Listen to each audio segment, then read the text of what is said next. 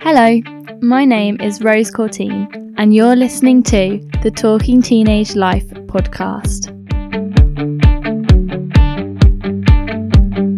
Do you often feel unsure what direction your life is going in? Does the careers advice at school lack the guidance you need? Are you feeling apprehensive about making choices that could impact your future?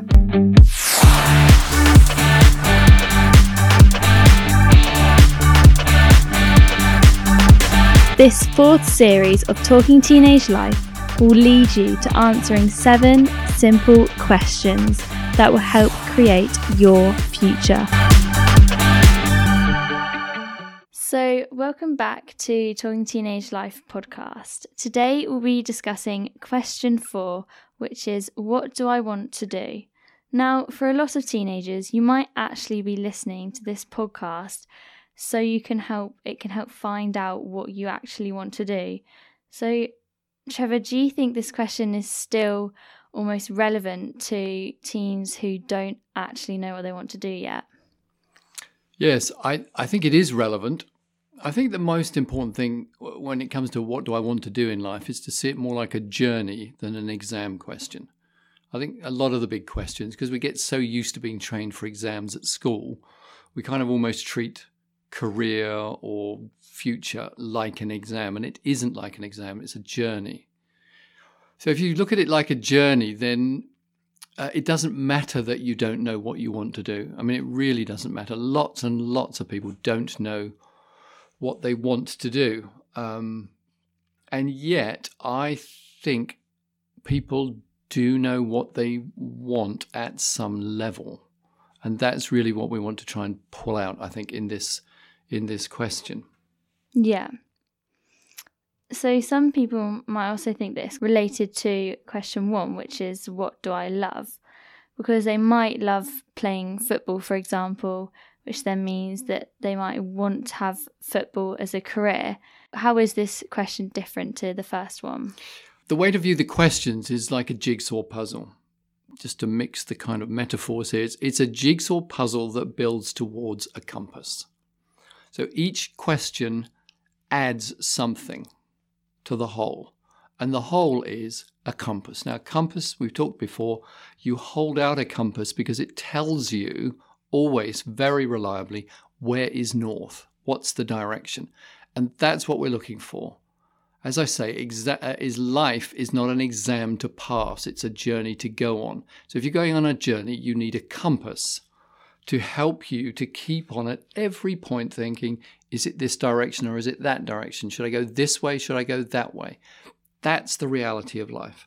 So what this question does is add another bit of that jigsaw that's building towards this compass that we're trying to build here. So I think question 1 looked at, what do I love? What do I love doing? And that was much more around kind of heart, wasn't it? Much more, where is my heart?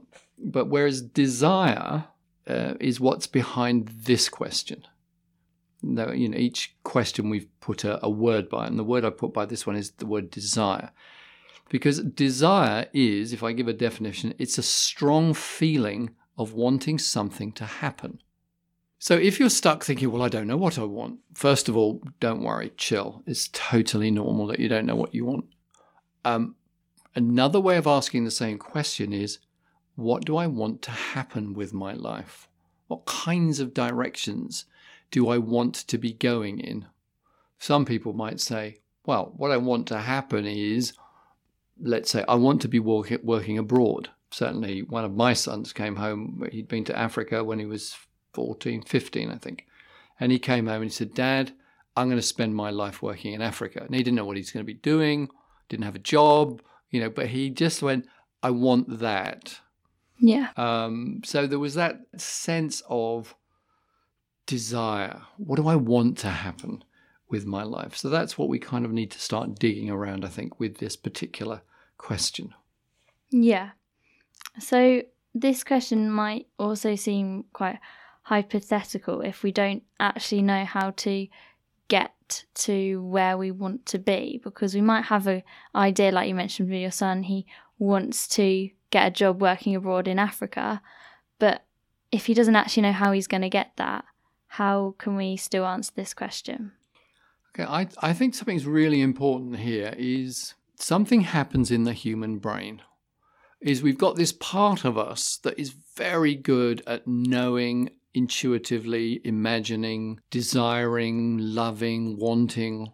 And then we've got this other part of our brain it's almost like a sensor. And the sensor is driven by, oh, you can't do that. Oh, you're no good at that. Oh, you don't know how to do that. Oh, you haven't got the right exams for that. So we've got this sensor that kicks in very quickly. And I think we've got, if we could do anything when we're looking at what do we want to do with our lives, is watch out for that voice, because it's the killer voice. It's the voice that's going to kill off you, the true you, the you that's here, that's going to make a unique contribution with your life, with your particular gifts and abilities and personality. All of that's you, full of this life energy that wants to find expression in the world. And yet there's this voice in every one of it, in all of our heads, in some way, that says, nah, you can't do that. No, you'd be no good at that. No, you failed an exam at that. It's the censoring voice that will stop us. So I would say watch out for that voice that says, oh, you don't know how to do this.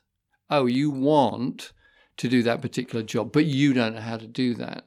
Or you want to go and work in that particular industry, that particular sector, that particular thing you've seen or heard someone else do, but you don't know how to get there. And what it does is it shuts us down. And what I would say is it doesn't matter that you don't know. That's quite normal, and we'll look at that in some of the questions in the next few questions.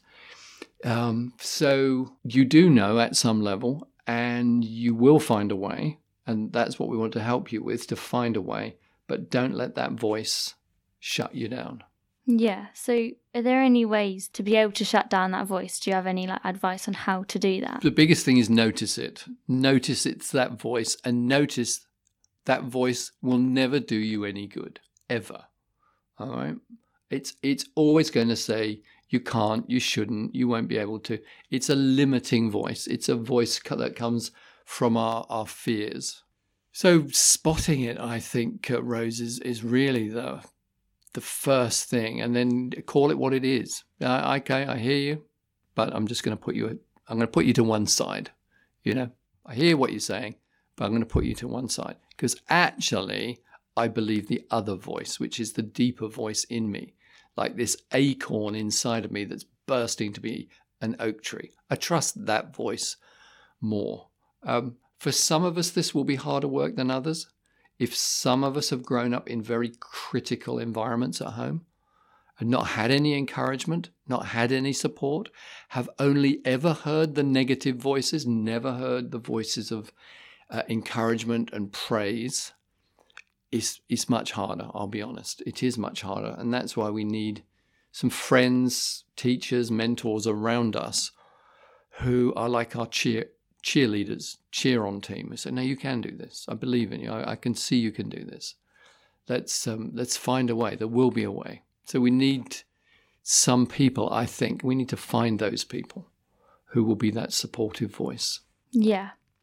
So when answering this question, it can almost seem like quite final, and it's almost, I would have thought, from just looking at the questions, maybe one of the last ones is almost like, once we've finished the series, then this is almost what we answer once we've found out what we want to do. So how do we answer this question so it's not as definitive? I think I'd come back to what I said earlier, that we have to stop treating life like an exam. Everything within our system teaches us that. And it just isn't. It just isn't an exam to pass. We're here. You've already passed. You've been born. All right? You're here. That's it. That's the pass mark. You're on this planet with all of your uniqueness. So there's no exam to pass, just this journey to go on. And I come back again to this idea of a compass. You're looking for a compass. You're looking for something that is going to really help you to make decisions when one possibility shuts down. Because I think that's one of the hardest things. We say, let's say I want to be an accountant. And then you fail your maths exam. And we go, oh, well, that's the end of that then, isn't it? Well, is it? Who said so? That's that voice again that says you failed your maths exam. So we need to do some work around that want. And we'll talk next time about the why. Why do we want to do that? But rather than see what do I want as a really solid, I want to be an accountant. If I can't be an accountant, I can't be anything. See it as that bit of the jigsaw, another bit that helps us build this compass that will help us, if we understand what this want is, that will help us navigate decisions. So let's take the want and I'll just play around with accountant because I've used that as an example. What's the want there? Well, we say it's to be an accountant. Well, is that what you want? Because I think very often, and we'll probably talk about this more next time as well, is we mix up what we want with, I'm going to call them solutions. Solutions is like a fixed answer. So being an accountant is a solution to a desire. The desire may be, I want to work with numbers. I love spreadsheets. I love what you can do in terms of shaping data. I love being in conversations with people who work out how we can use numbers to really make a difference in the world. So it was a guy called Hans Rosling, who was a statistician and became world famous, if people ever get the chance to watch his TED Talks, for what he did with numbers. He was the one who said, stop looking at the world like we're not making progress. Here are the numbers. So here's how we're making progress. And he suddenly, with all his modern technology, made numbers fun and interesting and very inspiring, actually. So that's what I mean by what do we want to happen? What do we desire? That's different than I want to be an accountant. You see, that word I want to be an accountant is a solution. But there may be many other solutions that really would fit you well beyond just being an accountant. Often the solutions, if you like, the job we come up with, the I wants, are simply from what we know. Now, if you've not been exposed, let's say you've been exposed in your life to, 10 different career paths through people that you've met, people in your family, friends, parents, whatever, things you've read about. Let's say 10. I'm probably a lot more, but let's say 10. Yeah. Well, let's imagine there's actually 100 possibilities. Well, you say, well, I only know 10. Absolutely. The point is, well, how do you get to know the other 100? Because once you know the other 100, suddenly, accountant is one thing you might want, but there might be lots of other things you might want to do as well as being an accountant. The more we dig into it, you might say, actually, I've watched Hans Rosling's TED Talks and wow, I want to be another Hans Rosling. I'd really love, that's what I want to do. So I think we need to look at what we want and we need to write it down in that notebook I encouraged everyone to do right at the beginning of this series. Write it down. It's another clue, but it's not the answer. Yeah. Okay? It's a clue. So it's like writing down a list of things that you want to do, like that you enjoy, that you think would be interesting as a career, and then almost going back through it and finding like the common denominator between them all. Yes, I think that's right. Because at the end of this series, when we've looked at 7 questions, you are going to have a lot of information about yourself. And we'll talk about what you do with that when we get to the last week. But right now, don't look for final answers. Look for bits of the jigsaw and be prepared to come up with what I would call contradictory wants. You might say, actually, I do want to be a professional footballer and I want to be a doctor. Well, they're not exclusive. One of the best rugby players ever, a guy called J.P.R. Williams, played for Wales. He was a doctor and he was a world-class rugby player. He did both. So there was no contradiction for him he said, no, I want to do both those things. So he did both those things. So don't again, let that censoring voice say, oh, well, you can't be a footballer and a doctor. Well, why not? Another example of that is Rosanna Khan is a member of parliament for Tooting in South London. But if you look at her story, I mean, it's a really interesting story if you ever get the chance to listen to it, of someone who failed their A-levels badly, but who'd always wanted to be a doctor. And she describes, so one place you can listen to that. So James O'Brien, the journalist, runs a podcast series and he interviews her. And so brilliant place to get her story. She describes the long journey she had to go on to get to the place where she's now actually a doctor. So guess what? She's still a doctor and she's a member of parliament and she's highly experienced in humanitarian relief in the world's disaster situations. Well, you say, well, hold on a minute. That's 3 things. And she said, yeah, I want to make a difference in crisis places in the world. And I want to do and be a doctor because I think by being a doctor, I can contribute to that issue. And I want to be a member of parliament because I think I can influence policies around what goes on in the world. Well, that's 3 wants there, isn't it? Yeah. So that's what I'm saying. Don't shut down what you want because they're all clues. Yeah, so it's almost like don't limit what you have because there will always be other opportunities where you can almost achieve everything you want, really. Yes. And I think it's worth saying, Rose, as well, it's something really important about how the human brain functions. We have a conscious brain. If you imagine that's like a front room of a house, the conscious brain, which is what's in your mind right now. And then we have a less conscious, and we could break that up a bit more, but let's say a less than conscious brain, which is a rich, rich storehouse. So if you imagine in the front part of your brain, the conscious part of your brain, there are between 3 and 7 bars of gold. But in the back room, behind that front room, there are millions. Okay, it's really important to understand that about the brain. So when people say, what do you want to do? We reach to the front room and there's a few things in there. And for some people, they might, like we've said, they might say, I don't know. It doesn't matter that you don't know because in the back room, actually already lodged in your mind are 1 million gold bars. I mean, really, there is so much within the human brain that is totally unexplored. And so when people say, I don't know, I said, fine that you don't know. But if you did know, what would there be? And what happens is you're almost playing a trick on your brain. What you're saying is, okay, brain, I've heard what you're saying in the front room. Let's go in the back room.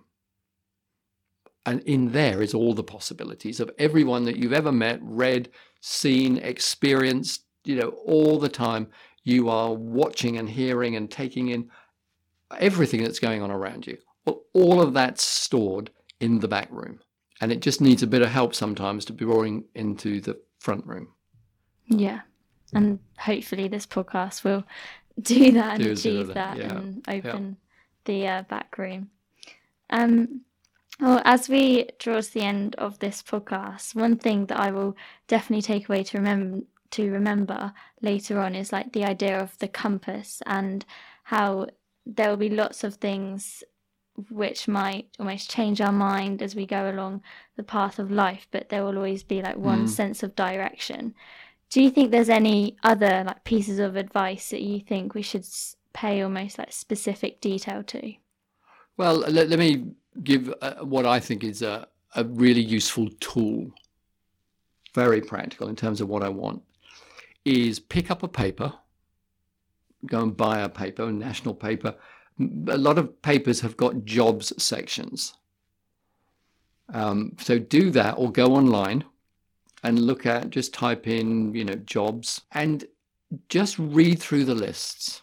And what you're going to do is just notice what happens in your own heart and mind. So as you read through the jobs, just notice the jobs where you go, oh, I hate that. And jobs where you say, oh, I want that. And write it down. Write down the ones you hate and write down the ones you love. Now, when you've done the ones, got that list, and just keep on doing it, do that for a few weeks, what you'll do is begin to see more and more just how many different sorts of jobs are out there. There are so many jobs that happen in the world that I never even knew about when I was 18. But so scan the papers, look at the websites.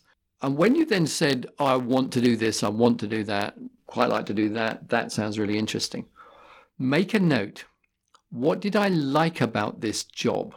So what was it I liked? So let's take Rosanna Khan. So she was offered the chance to go abroad at one point and do some humanitarian work. So what did she like about that job? Well, she'd always wanted to make a difference. She always wanted to work in difficult places to really help people who'd had a really tough start in life. What did she not like about that job? Well, she didn't want to be away from home that much all the time. She didn't want to just be in those difficult situations all the time. She wanted to do some other things. So make a note of what you like about what you see and make a note of what you don't like about what you see. And when you then write down what you don't like, flip it round and say, what's the opposite of the thing that I don't like? So I don't like working abroad for months and months on end. Well, what's the opposite of that? Well, the opposite would be maybe I'd work abroad a month or two a year, but most of the time I'd want to be in the UK. That's the opposite. So now we've got this, I want to do humanitarian work and I want to be mostly based in the UK doing it. So I've got two really helpful pieces of information under this question of I want. So I think it's something very practical that we can do for ourselves and maybe with a group of people. So, just hear yourself. Listen to your heart when it kind of skips a beat and go, wow, I like that. Sounds exciting. Never heard of that one before. And you're like, well, over my dead body, I'm never going to do a job like that. Because your heart will tell you kind of when you're on track and when you're not off track. You know, one of the best bits of advice that I ever had is when you lose your joy, you've lost your way. So let that joy factor be kind of thermometer for you when you're looking through all these adverts, and write everything down. I'm going to keep saying that because you're building up a picture. Yeah. Well, I'm sure there's so much information that we can all take from this, and I really hope that this question will also help those who don't necessarily know what they want to do, as Trevor's shared lots of good advice for answering that question if you're not quite sure how. So thank you for listening today, and we'll be back for discussing the next question on why do I want to do it. We hope you have enjoyed this episode and are able to take something useful from our conversations. Thank you for being a part of Talking Teenage Life, and make sure to follow our socials. See you next time.